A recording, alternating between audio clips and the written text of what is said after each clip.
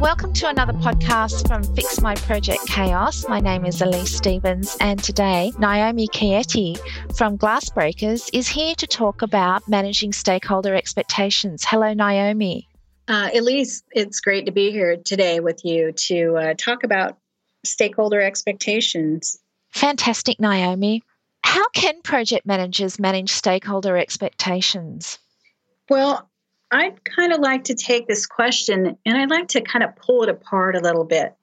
And I think that I would suggest that there are 6 areas that project managers, program managers, and portfolio managers should focus on. And the reason why I'm adding those other roles in there is because I think the audience that might be listening may be in one of those roles, and I think it's important for them to understand that as part of their personal development, there may be certain behaviors that you may have a skill set in and should be focused on exhibiting when you are managing stakeholder expectations. So I think one of the first things I would say is that you have to identify an approach. And I think with that, I mean, your project is going to be, either an IT project or an HR project or, construction project, whatever it might be. And you have a certain culture in your organization. You're going to have to come up with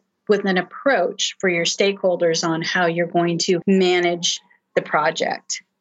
So that's one. 2, I think one of the things that you need to also recognize is that you need to have a focus. And the focus that I'm talking about is a focus for behaviors. So if I were to bring in the behaviors by role, so project managers primarily should be focusing on being flexible. You should be focusing on influencing people. I would say those are 2 of the top things, but one of the other things that project managers as a behavior skill set should be focusing on promoting your teamwork within your teams. For a project and program manager, you're really going to be focusing on communication. This is going to be one of the other things that needs to be a behavior you need to get very comfortable with. For a program manager at an advanced level, I think one of the behaviors that you also need to focus on is organizational awareness. So you need to be very familiar with the organization, understand how the business works, understand your strategic planning efforts. So there's a lot of focus for the various roles that you might be in. The third thing is you need to understand who your influences are. So who are your stakeholders? You want to definitely identify who they are. You want to make a list of them. What business role are they? Get their names, get their backups, make a list. And then the other thing that you need to also do to manage expectations is you need to get buy-in. So you have a project that you're going to have a certain identified project charter with a scope of what you're going to accomplish in that project, and you need to get buy-in from your stakeholders. And, once you get buy-in, it's not just a matter of, okay, I've got sign off on my charter, I've got my list of stakeholders identified. It's going to be consistent engagement throughout the project because these influencers may change throughout the project. They may be involved, different influencers from the beginning, the middle, and the end of the project. So one of the final things that you definitely need to focus on managing is your communication. This is probably going to be one of the areas that is going to test many project program portfolio managers in managing stakeholder expectations. I heard a project manager talking the other day, and he was saying, I'm going to send out an email every day just so that people can't say that they didn't know about what was happening. I was devastated because it was like, you can't assume people read their emails. It's not about making noise to make noise. It's really about delivering the right message in the method that the stakeholders have identified to the right audience at the right time. and not just sending communication out just to send it out. I mean, there's going to be a lot of communication going out anyway, and you want to make sure that they're going to read it, because a lot of this information, a lot of this content and data that they're going to be reviewing, they need to make it, needs to be clear and concise, and they need to use it to make some decisions throughout the project. The more that they are bombarded with various kind of communication that really is not a value to them, they may start shutting down and they may get very disinterested. So you've gone through and worked out who your stakeholders are. You've worked out what their preferred method of communication is. What are the first steps in starting to manage that stakeholder expectations? One of the 3 things that I have identified that I think is critical is, I did mention stakeholder identification. And stakeholder identification is something that you really want to focus on. Who are the influencers that need to be involved, and not only on the project, but are impacted by the change that the project will bring.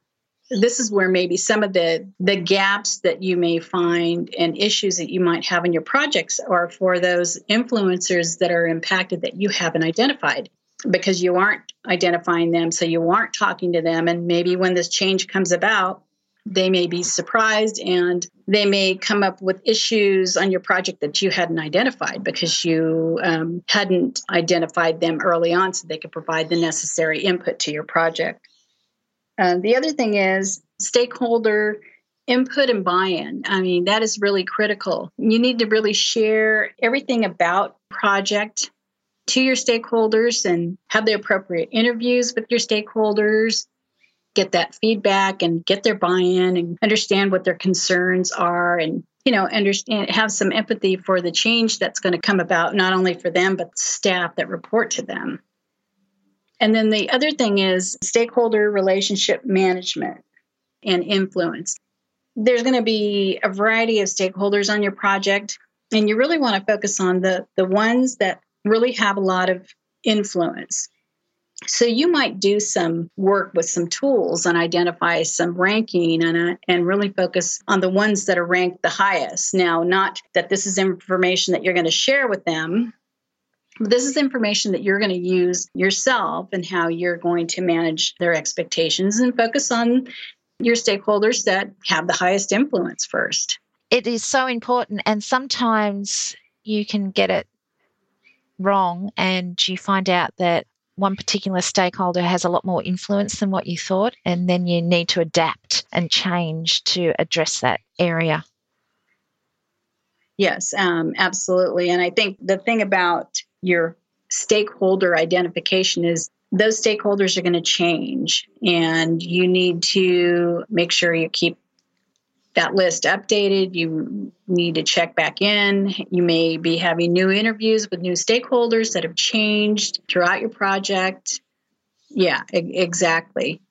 I think that one of the other things too is that you've got to really understand the political microcosm of the organisation, what's happening from your customers as well, and how that's impacting your project stakeholders. And just if there's other big transformation projects happening, all those type of things, putting that all into the blender and keeping your political radar up as well, because they affect your stakeholders' influence as well. Yes, absolutely. I always say that projects are all about people, processes, and politics, and everything in between. And so you really have to be very organized and, very focused on a myriad of things. And this is one of the areas that is challenging for many project and program managers, because it takes a variety of different skill sets that you need to work on developing so that you can be very good at managing your stakeholder expectations.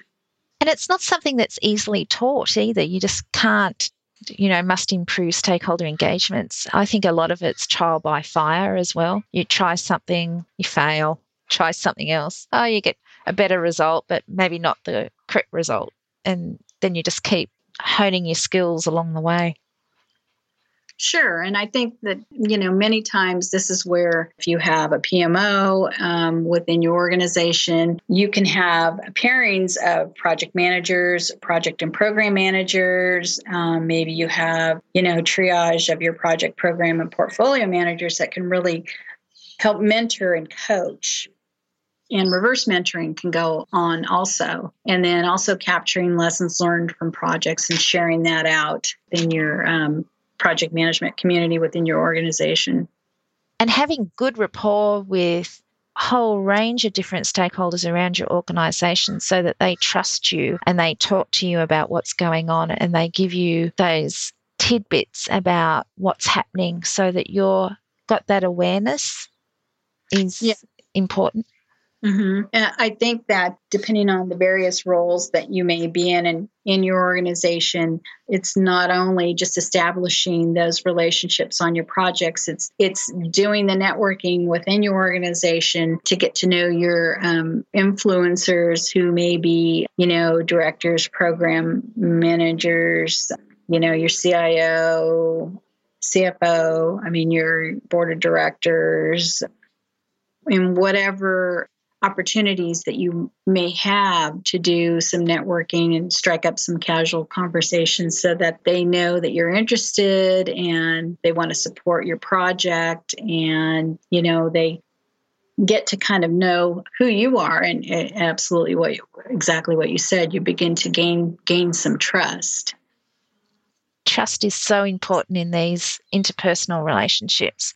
Without it, you just don't get very far. Yeah, and I think that one of the big areas, one of the behaviors that project and program managers, I call it kind of like the crossover area, you need to work on building trust and on your projects with your teams, with your stakeholders. And, you may have to use different leadership styles and work on, a whole different set of core skills to develop in that area. Naomi, what would be your top tip for managing stakeholder expectations? Well, I really thought about this question because, gosh, to give one tip, it's so hard. There's so many things that you really need to focus on. But one thing that came to mind, and I think it's a combination of things, but I think you need to engage early with your stakeholders. You need to communicate often. You need to measure your progress and adapt the right fit of tools for your projects and your customer. That's a great top tip. Mine would be try, fail, try again. Just keep trying until you get the outcome that you need to with your stakeholder relationships. And I think that's very valid too, because I think you're not always going to get it right. You really have to focus on developing those relationships and having that and having those conversations to where you feel that you really have you're developing those relationships so that those conversations can continue when you get those next projects that you're working on. And the more time that you spend with your stakeholders and you get to have those conversations about projects and hallway conversations and other networking conversations, that really helps. And that's a key point, that leading a project, a program, or a portfolio is best done away from the desk. Sitting at a desk and that being your focus isn't going to lead to excellence, I don't think. Right. So you can't just, be sitting at your desk, filling out your reports and sending them out and hoping everyone's going to read them. You really have to have that face time with your team and your stakeholders, and, so that they see you and you see them, and they see you and in different settings too. Naomi, thank you very much for your time today. And thank you. It's been a pleasure. And thank you for the great work that you're doing on Glass Breakers to promote women in project management as well. And thank you. That ends another podcast from Fix My Project Chaos.